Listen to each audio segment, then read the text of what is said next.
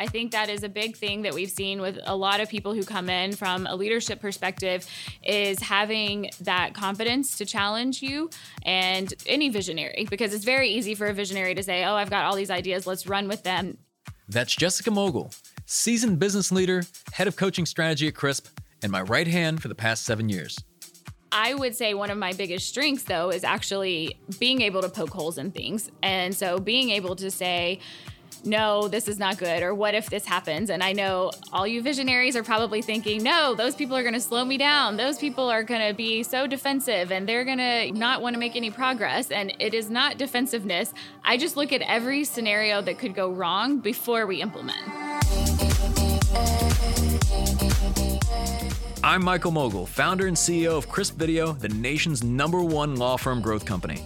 I've built my business through practice, not theory. Crisp started with just $500 to my name and has grown to over 8 figures in revenue over the last few years, earning a spot on the Inc. 500 list of the fastest growing private companies in America.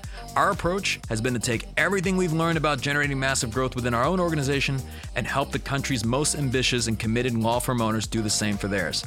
In each episode of this podcast, I sit down with innovative market leaders from the legal industry and beyond to learn from those who thrive in the face of adversity, challenge the status quo, and define what it means to be a true game changer. I sat down with Jessica to discuss how leaders can free themselves up from the things that they're reluctant to delegate, why vision without execution is hallucination, and the ups and downs of working with your spouse. There are nights when we go home and we don't want to talk to each other. Like, we have had challenging days. We are not on the same page about something, and you can't take it personally. And that is honestly something that you just have to accept that and be okay with that. That's coming up on the Game Changing Attorney podcast.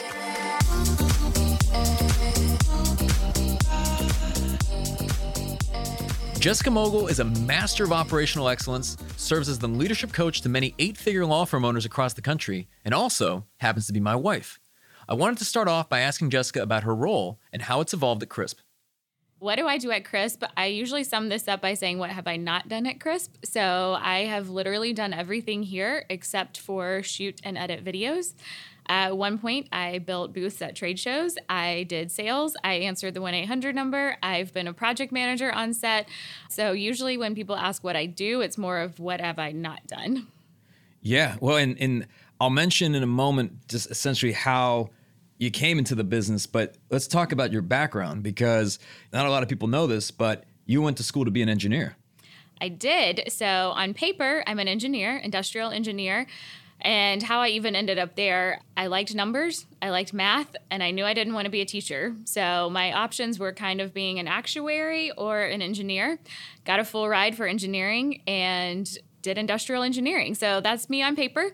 And I did that for a couple of years, realized very quickly that that was not for me to be in steel toe boots and hard hats going through warehouses in the Midwest.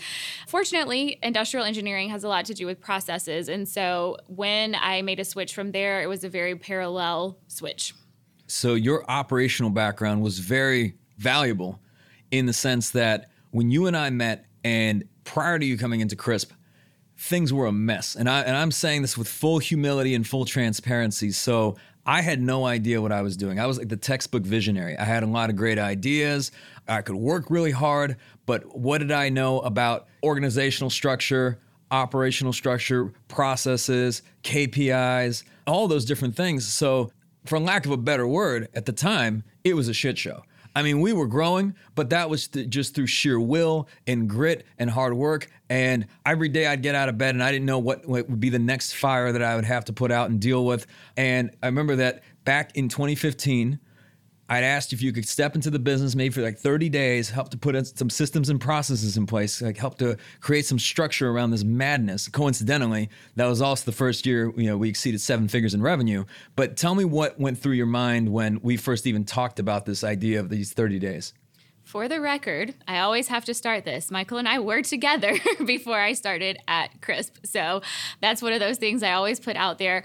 I was a road warrior prior to being at Crisp. And when I say road warrior, I was in 12 cities a month, all over the country, sleeping in a hotel room every night. And I knew I wanted a change. I wasn't sure what that change was. So when Michael proposed this 30 days, I thought, what's the harm? I can use these 30 days, kind of figure out what I want to do. And also not really knowing what I was getting into, my first thought was essentially, oh, there's not going to be any more work in 30 days. Like, I'm just going to go in and clean some stuff up and I'll be done. And I didn't really realize how much, I guess, I knew operationally. And I will actually attest when Michael says it was a shit show, walking in and saying, okay, yeah, there's a few things that we need to tune up over here. We got to give the people listening some context, because you being a road warrior in all these hotel rooms, you were doing business consulting, okay? Okay, fair. So I just want to make sure that people listening know what that's all about, because I mean, when you were traveling to all these cities, I remember you had the Delta Diamond status and everything. This is lonely me at the time. I remember this. I was so intimidated by your success very early on, because we would go out to dinner and I would tell you about this company that I'd started and I was CEO. But if you were to step into that company, you would see that I was CEO very little. Let me just put it that way. There weren't that many clients. Just a handful of employees, maybe just a couple at the time. We had no structure. I mean, the only reason we were even growing was just the fact that I was working hard. I was working my ass off at the time, and I remember like how composed you were as a human being. So I'm very grateful that at the time you still wanted to have anything to do with me, but it was interesting in the sense that, from my perspective, you had it all together. And I think I may have conveyed that I had more of it together. I didn't absolutely did. I didn't say that it was as much of a mess as it was at the time. But I will say that, there was like the proposal before the proposal, which was come in for 30 days, help put in some process and structures in place. Now 30 days is now expanded well beyond 30 days. It's been years and years and years. But, talk to what were some of the biggest changes you made when you first came on board? Yeah, I think the best way that you even describe that of what I was walking into, it's almost like on Instagram when you see expectation versus reality. So in my head, when Michael says I was a road warrior, I probably have trained over 300 offices, small businesses across the country. And so I have seen a variety of things from, someone, literally the business owner in the middle of the day, locking herself in an office and taking Xanax because she can't handle her team. I've seen it all, literally. And when I came into Crisp, I thought, what am I going to see? Like, they just probably need some processes. And the first thing that really stood out to me was there was no start time. Like, people showed up when they wanted to show up. There was, quote unquote, a huddle every morning, but who might be there? They may not be there. I clearly remember every time we had a new hire start, I would literally text every single person and be like, please show up on time tomorrow. This is the person's first day and we have to set the right tone for this person. And so that was when I started. There were about 5-6 people then. I will say those 5 or 6 people are no longer here. We are now a team of about 80 people. So definitely have hit some road bumps, challenges along the way. Other things that floored me, there were no processes, literally nothing. So I remember people trying to get approval on videos from the clients. And I'm like, well, did you give them a deadline? No, didn't even think about a deadline. Client won't say it's approved, but it's already on their website. And I was just floored by these things when, or we got a new hire. And I'm like, okay, well, who's in charge of the new hire? What are they doing? And no one knew anything. So I guess from one's perspective, I had a clean slate. So we'll look at it that way. We all start somewhere. So one of the things I want to mention here is just because at the time I was incredibly frustrated, and all the things that you just spoke about, like those are things that I did not enjoy. So meaning that I love the sales and marketing. I love, just the vision, the strategy where things would go. But when we talk about things like whether it was processes, anything from the operational, even aspects of the hiring process, all those things, I could not have imagined that there were people on this earth that loved those things and actually conversely did not enjoy the things that I loved. Yeah, so I think that is a key component of us working together. And I think any people who are working together really closely is being able to complement each other and not being the same. So at Crisp, we use tons of assessments, and whether people are visionaries or they're more operationally structured or everything, you need variety there. And I think also a really important aspect that you mentioned, the fact that you love sales and marketing so much, you're a sales and marketing visionary, and essentially I didn't want that. And I think something about a person in this position, they have to really be okay being number two, and they have to actually love being number two. Like, I don't actually envy you or anything that you do every day. Well, I will say, for those listening, it was a battle to even get Jessica on this podcast, just to put that in perspective. But I felt that it was a message worth sharing and that it would be valuable to people. So for those that are listening right now, let's say somebody else maybe feels that everything is a mess in their firm, they're constantly putting out fires. What's the first thing you recommend they do? First thing, you got to take a look in the mirror. So whatever is established at your company, your firm, you've established that. If you are the CEO, if you are the owner, you have endorsed that. You know, the other day I heard a great quote, you endorse what you tolerate. And if somebody is consistently late and you're like, oh, it's okay, you're endorsing that. And the rest of the team sees that. And the biggest thing, I really always focus on culture, people, processes, but your A players do not want to be around mediocre people. They just don't. It actually will deter them and push them away.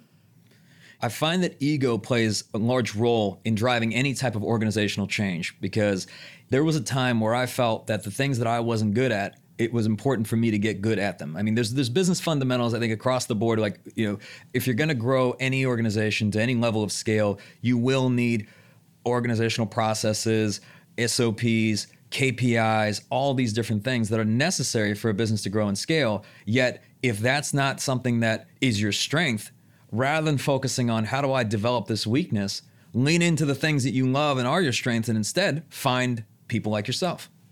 Yeah, and I think it's also people, when I say people like myself, I'm a very, very structured person. Michael's not kidding. It took a very long time to get me on this podcast. So anything that's kind of outside of my norm, I really have to think about that. I have to process that. And what's interesting, though, is in this position, you have to be okay being uncomfortable. So especially you're working with a visionary CEO, you can't be entirely stuck in your ways. I actually remember when I say there were no processes, Michael at this time was making every single sale, and 1-800 number rings. And I'm like, okay, well, what do you do? Like, how do we replicate this? And we didn't have an answer. So I made a process, and then I hand Michael this beautifully packaged up process. And I said, okay, great. So here's your process. You can do something and we can test it or something. And he goes, great. You're going to shift the 1-800 number to you, and you're going to test the sales process. And I said, great. So that's how I learned to do sales at Crisp, was because I was pushed outside of my comfort zone. But I think that's really important, because you can't really grow within the company without pushing yourself to those limits. Yeah, I remember even the time where not only do we not have a hiring process, which, I mean, now it's amazing. We teach on the hiring process that we have now. We didn't have a formal onboarding or training and development process or even curriculum, any of those things. And I was getting frustrated. I'm like, why are these people not working out? And I mean, it's 100% my fault, because number one, we weren't vetting them properly on the front end because there was no hiring process. And then once they were hired, how are we training and developing them to be successful in their role? And there was no training and development structure. It's kind of ironic in the sense that everything we do now on the coaching side of the business, and we work with law firms, is based on all the lessons that we've learned. But what's so fascinating to me looking back is that I love business. I'm obsessed with it, in the sense that I was reading the business books. I was going to the business conferences. I knew the importance of having these processes or these KPIs or formal onboarding or training and development. Like, I knew these things. You didn't have to convince me of them. And yet, despite reading all those books, you never really truly understand that the most important thing instead could be, from a leverage standpoint, how does this actually get done? We talk to law firms about this all the time. When we ask them, like, how many of you know, if you need systems and processes in your organization, every hand goes up. And then you ask, well, how many of you actually have clearly defined every single process in your organization? And like 1-2 hands go up, and then half of them are being dishonest. And at some point, learning more about what the process to create isn't going to help you create the process. And the reality is, you're never going to do it. Never, ever, ever, ever going to do it. Prove me wrong. But instead, the shortcut is find somebody who loves processes and is operationally minded. And I'm sure there's going to be people listening to this that are wondering, okay, I've heard enough. Where do I find me, Jessica? That's a great question. I've actually become, I think, what is that, a noun now? A Jessica, finding a Jessica. So again, I never planned to be here as long as I am. And honestly, I couldn't see myself doing anything else. But it's interesting when you say that about asking for moaners. I was talking to a client this morning and he has a workshop coming up. And I said, great, have you blocked out your day that you get back to sit down with your right hand and go through everything? And he's like, oh, let me do that right now, because he knows he will go back and nothing will get done without this person who is going to actually execute. And so there will be an interesting transition in this conversation because we're also married. And so how do you find a Jessica? Oh, this could go on forever. So the interesting thing is, of course, we trust each other immensely. So there's that side of things. And then you really have to find someone, though, again, like I said, they have to be okay being number two, being behind the scenes, being the operational person, and honestly, someone who is okay challenging you. I think that is a big thing that we've seen with a lot of people who come in from a leadership perspective, is having that confidence to challenge you and that person, any visionary, because it's very easy for a visionary to say, oh, I've got all these ideas, let's run with them. And so I would say one of my biggest strengths, though, is actually being able to poke holes in things. And so being able to say, no, this is not good, or what if this happens? And I know all you visionaries are probably thinking, no, those people are going to slow me down. Those people are going to be so defensive and they're going to not want to make any progress. And it is not defensiveness. I just look at every scenario that could go wrong before we implement. I'm not saying don't do it. I just want to have every potential cage barrier everywhere to protect it. Well, I mean, and if nothing else, to find whoever it is that you're looking for, let's say someone to run the practice, whether it's a COO, integrator, whatever you want to call the role, I mean, you have to spend some time actually looking for this person. Now, I will say that you were the only person that I was ever, dated that I brought into the business, right? So now obviously we're happily married. I didn't try this out with other candidates, but I will say that as we've grown our operations team and now we have a COO, all these different things. I mean, we don't have to get into this in detail because this will become a 5-hour podcast, but we have a formalized hiring process. We have a battery of assessments that we give to these people. We look for very certain types of skill sets, and we look for, in terms of role alignment, all those things that you can vet out on the front end. But the fact if someone sits down in front of you and they tell you they're going to work hard isn't enough of a reason to, take a chance on them. Oh, no. Hiring people is the hardest part of this. We know that. We've endured that. One of my mentors actually says running a business is easy. It is the people aspect that's so difficult. And I also like to preface this with the fact that I personally had never hired anyone before being at CRISP. I will never forget the day Michael assigns me. He says, hey, let's go. I need you to hire a marketing coordinator.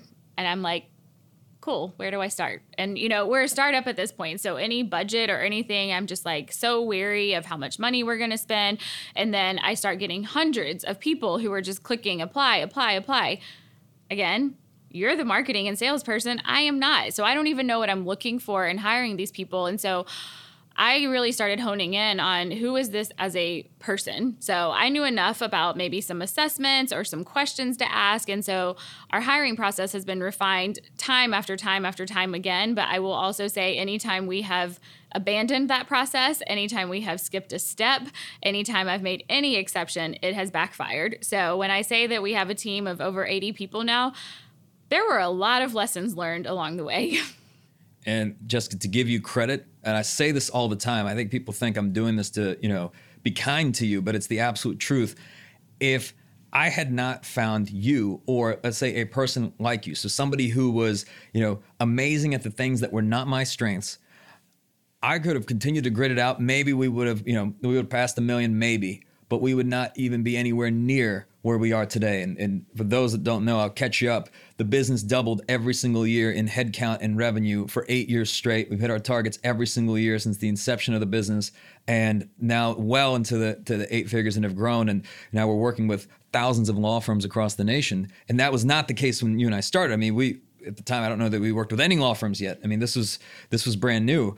But I want to highlight the importance of that, but more so from the standpoint that what you allowed me to do was you freed me up. And I was able to focus and spend my time on the things that I loved and that were really not just the highest and best use of my time, but that were my strengths.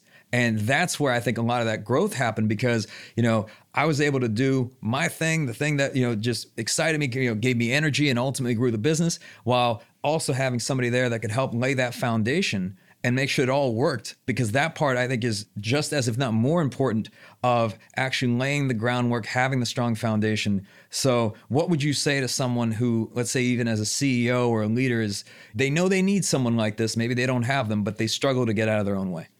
That's a tough one because I think you and I still have challenges with that at times. And it also goes back, I know I reference assessments all the time.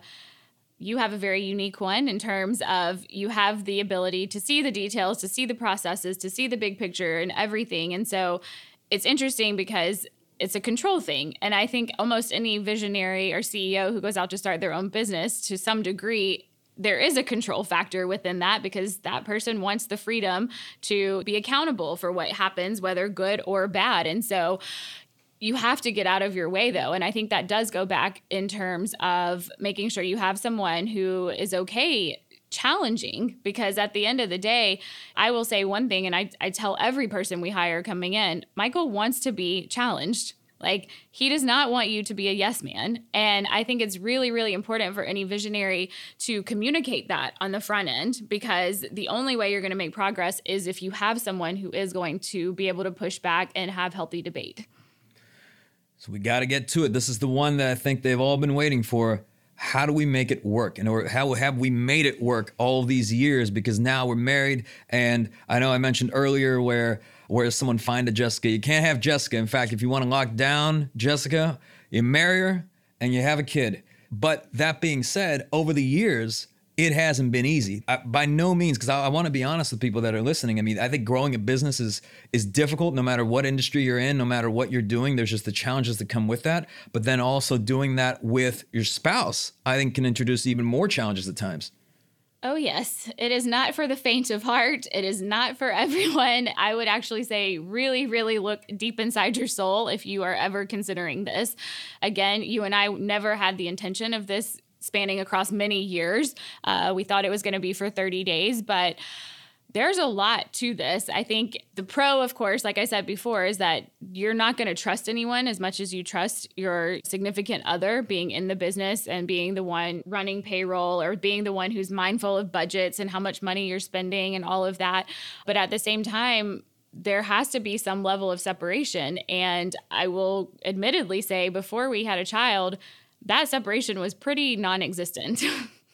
Yeah, I will say there's someone running the payroll. I mean, who else could you trust more? Once, our daughter popped out, we were running the payroll at the hospital. I literally have a photo of this. So this also, though, expanded us and made me look at succession planning a little bit differently and making sure that we had layers there because, it was time for payroll. And guess who knew how to do that? You and I. So there's actually a photo of a little newborn baby, and I'm sitting there saying, please stay asleep for just 10 more minutes.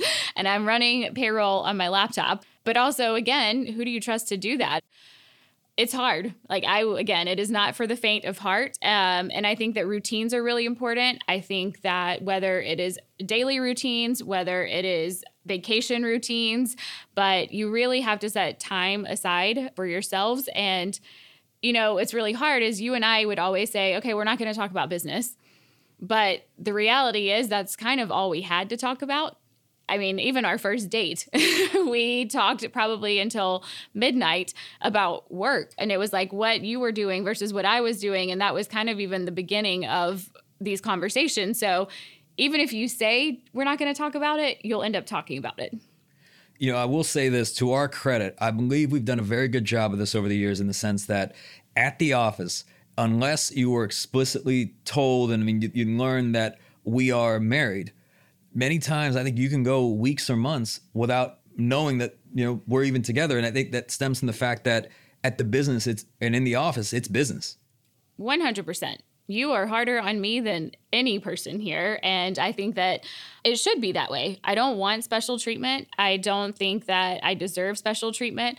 It is funny that you say that, especially when we were a lot smaller, also before I was a Mogill. It was not so obvious, of course, that we were together, but a team back when there were probably 10, 15 people, they actually filmed a video while Michael and I were on vacation and interviewed each person and asked how they found out that we were actually together. It was hilarious, the stories, though. I mean, people literally had no idea for months that we were together because that separation and that professionalism has to be there. That's something I've always been very wary about, too, having trained so many offices. If the significant other was, involved in the practice, I've seen it go both ways, and I have always made a very conscious effort to not just be, oh, well, that's Michael's wife and, she gets her way or anything. No, you're harder on me than any person here.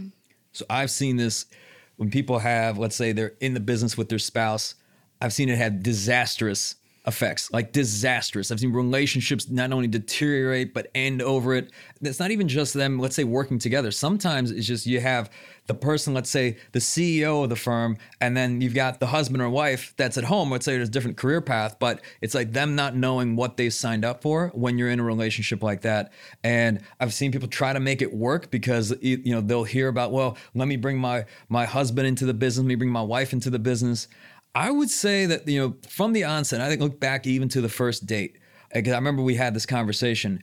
It was having complete clarity of like who I am and what you're signing up for and saying, hey, this is the out, because the worst thing is to figure this out years later once you're married and have kids.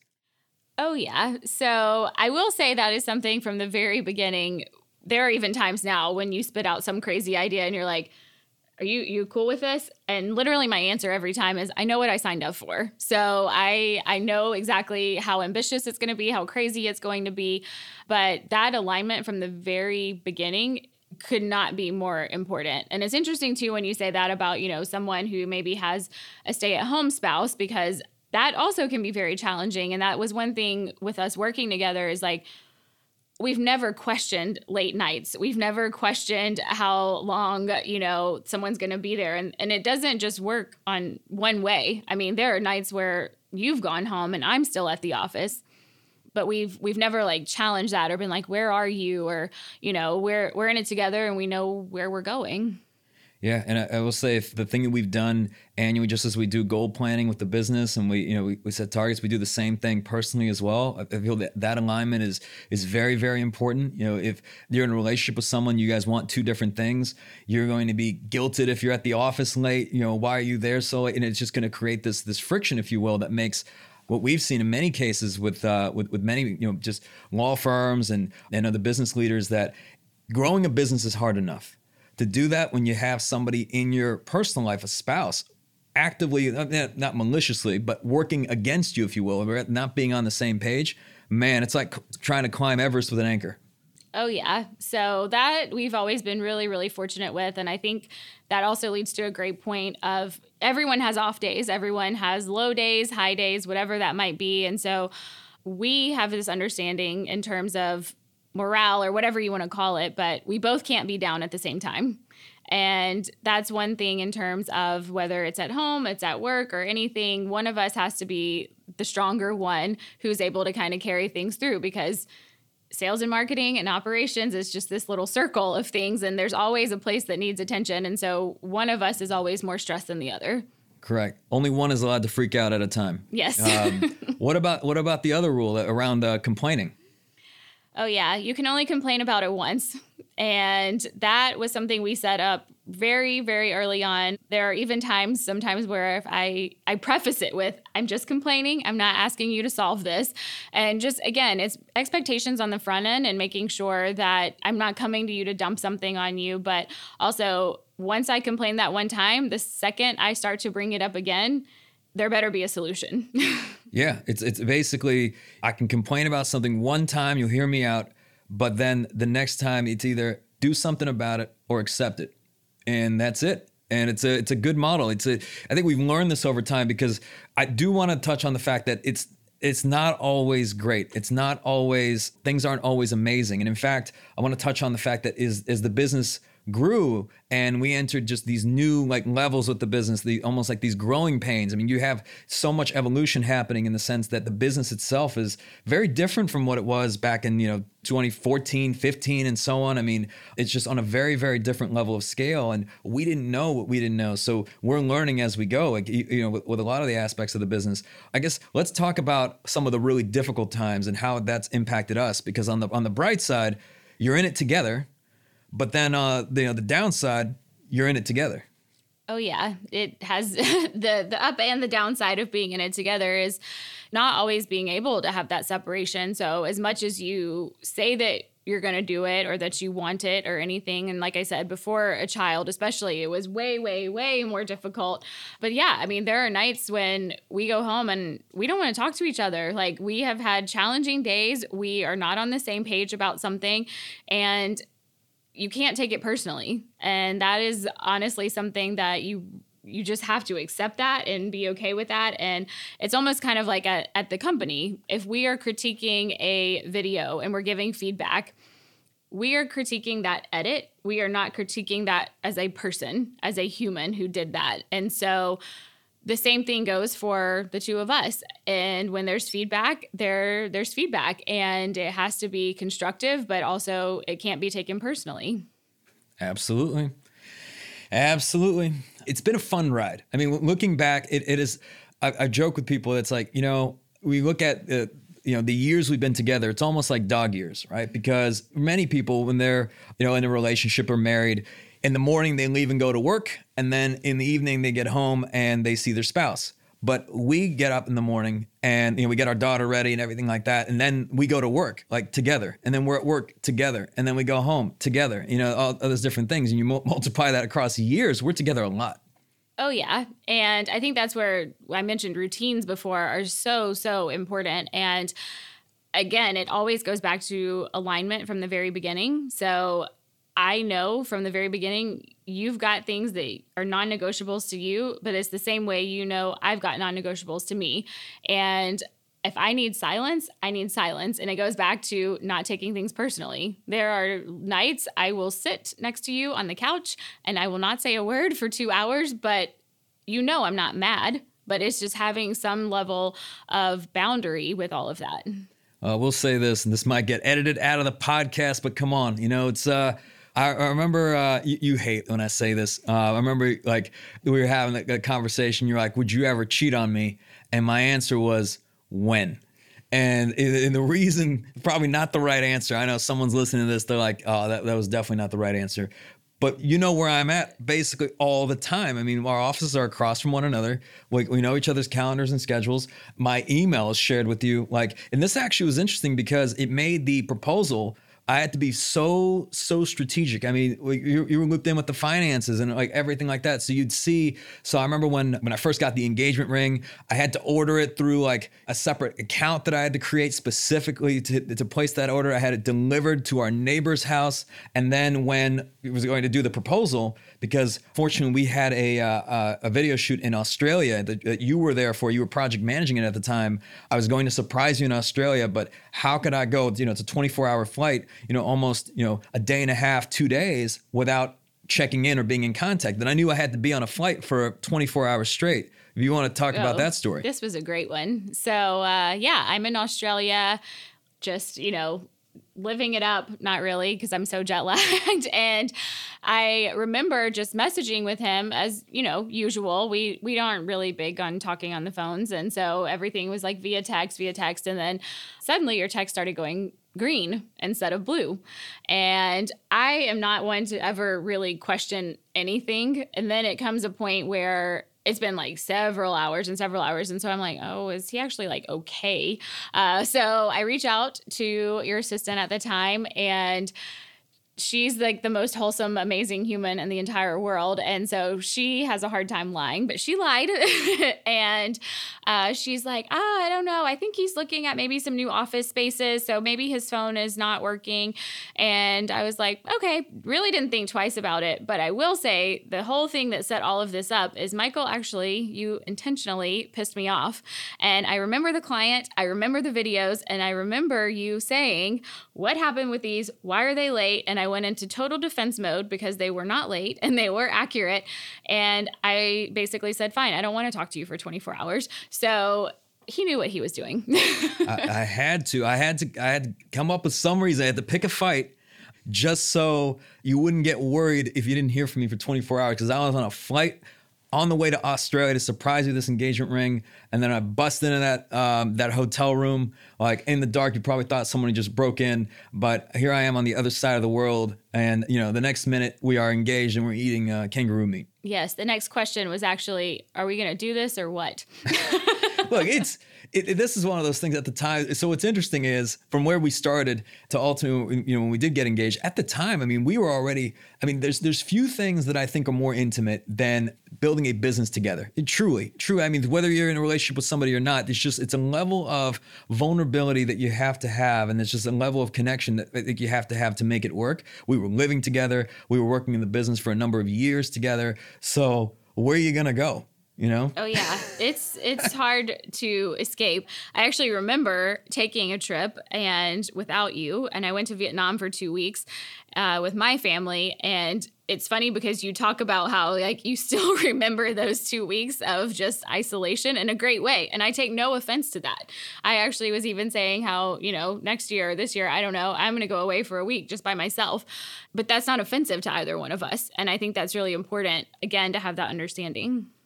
So definitely a level of self-awareness, definitely understanding. And then now we're parents too. So meaning that we have our second child, first one being the business. Now we've got our daughter Mila, and it's very important. So it's actually so interesting too, because I think you learn a lot of great parenting skills when you're growing an organization with a lot of team members. You're parenting adults, it's a little bit different, but there's a lot of similarities. It's also very important for us to be in our daughter's life. So if you could speak to what are some of the things we've done to be very, very present and engaged in her life. Yeah, so obviously first-time parents, you have no idea what's coming or what to even think. You don't know which way is up. And we actually put Mila on a schedule from a very early age, and we made a commitment to each other that bath time was a non-negotiable. And she's over 2 years old now, and it's still a non-negotiable. And especially as she's older and she obviously has conversations with us now and everything. The other non-negotiable in this is we don't talk about work. Even though she's only 2 years old, she understands everything. And we made that a clear point from very early on. Now, it doesn't mean that we don't go home and get her to sleep and then maybe we work again, or we bring up work and have conversations around that. But I think just having that expectation on the front end that, this is what we want to do. We want to be present. And again, you can't have one person always being like, well, where are you? Where are you? I'm doing this alone. And so we never feel like we're alone in either venture. I remember when that rule first took effect, that we weren't going to talk about work when we got home, especially for those first few hours with our daughter.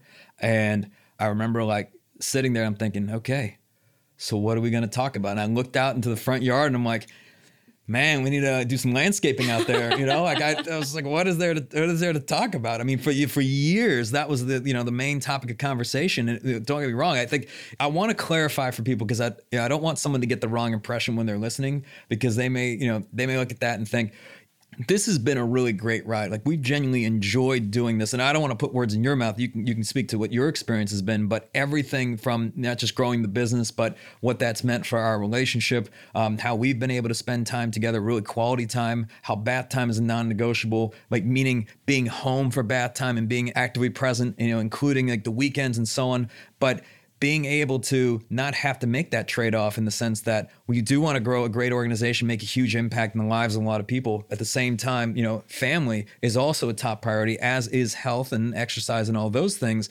And I think we've been doing a better job, and over the last several years, we've made it a clear priority of those three things, of being able to have each one of them be a top priority in our life.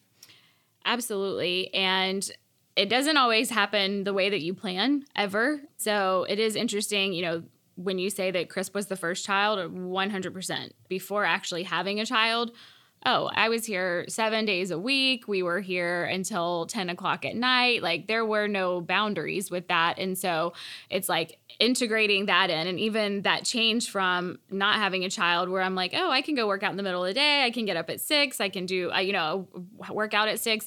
Those things are gone when you have a child. And so it's learning to be able to still prioritize yourself and having those routines and those boundaries. Like I have an app every morning with my daily habits, and it's very important to me to exercise, to meditate, to just make sure that those routines are in place, but it's respecting those for each other. And honestly, that's what does make it fun. And while you're meditating, your man Michael is watching the child, usually still asleep, but keep an eye on her. And when you're on the Peloton, I'm watching her. When I'm on the Peloton, you're watching her. And it's just like this, I think this amazing exchange, if you will, of saying that, look, health is important for both of us. Spending time with our families, like our parents and so on, is important to both of us. The business is important to both of us. So it's not easy, but I'll tell you what, I mean, when people are like, well, where do you find the time? I always ask them like, well, where are you spending the time? It's like asking somebody without children, someone like that saying, man, I'm so tired. Oh, don't ever get me started on that one. They're like, they don't know what they're talking about, tired. Or they're like, I don't have time. And you're like, yeah, you know what? You can find time, especially for things that you prioritize.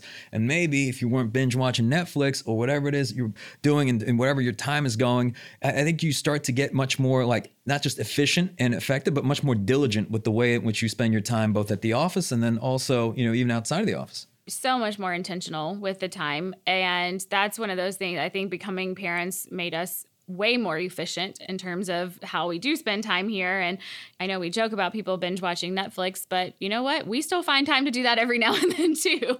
So it's not, how do you find the time? It's really, you make time for what's important to you. There you go.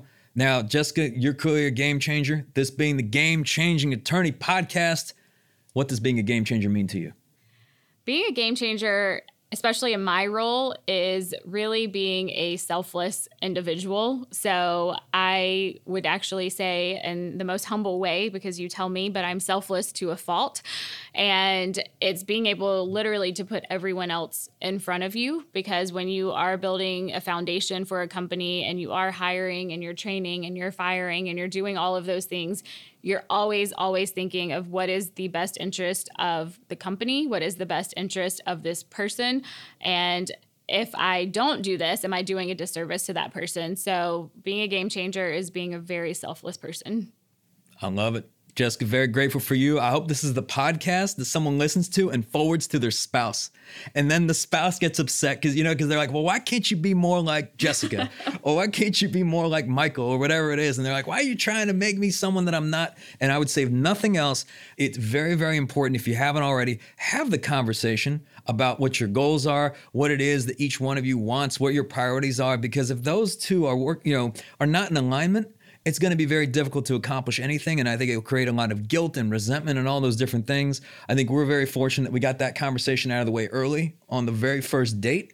But I would say that most people I found that either they have not had that conversation and, for whatever reason, it creates, stress and struggle and so on. So in terms of working with your spouse, when it works, it's the best thing in the world. But alternatively, it can completely go the other way. It's just being very clear on roles, strengths, all those different things. And I think we found a way to make it work over the years. And a key thing you really said there too is, not trying to make someone something that they're not, and accepting, better. Don't throw me into an unknown situation right on the whim without letting me process it. Same thing. I'm not going to sit you down and say, I need you to write out all these processes. And so being really accepting of who each of us is and utilizing that for the positive.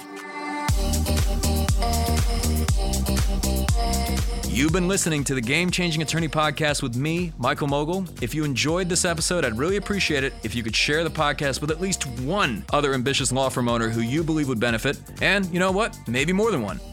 For more information on our interview with Jessica Mogill, see the show notes for this episode in your podcast app or visit GameChangingAttorney.com. And join us next time, and we'll be talking to Eric Sue, entrepreneur, marketing guru, and best-selling author of Leveling Up: How to Master the Game of Life. I think it's really important for people to understand you have 3 billion people in the world that have played a game. Could be Tetris, could be Duck Hunt, could be Fortnite, whatever. And there's still a stigma tied to it, but now we all know it's inevitable. And so I have this weird intersection where I spent a lot of time in my life gaming, and I've intersected that with marketing, which I think is a game, and also business, which I think is the ultimate game. That's next time on the Game Changing Attorney Podcast.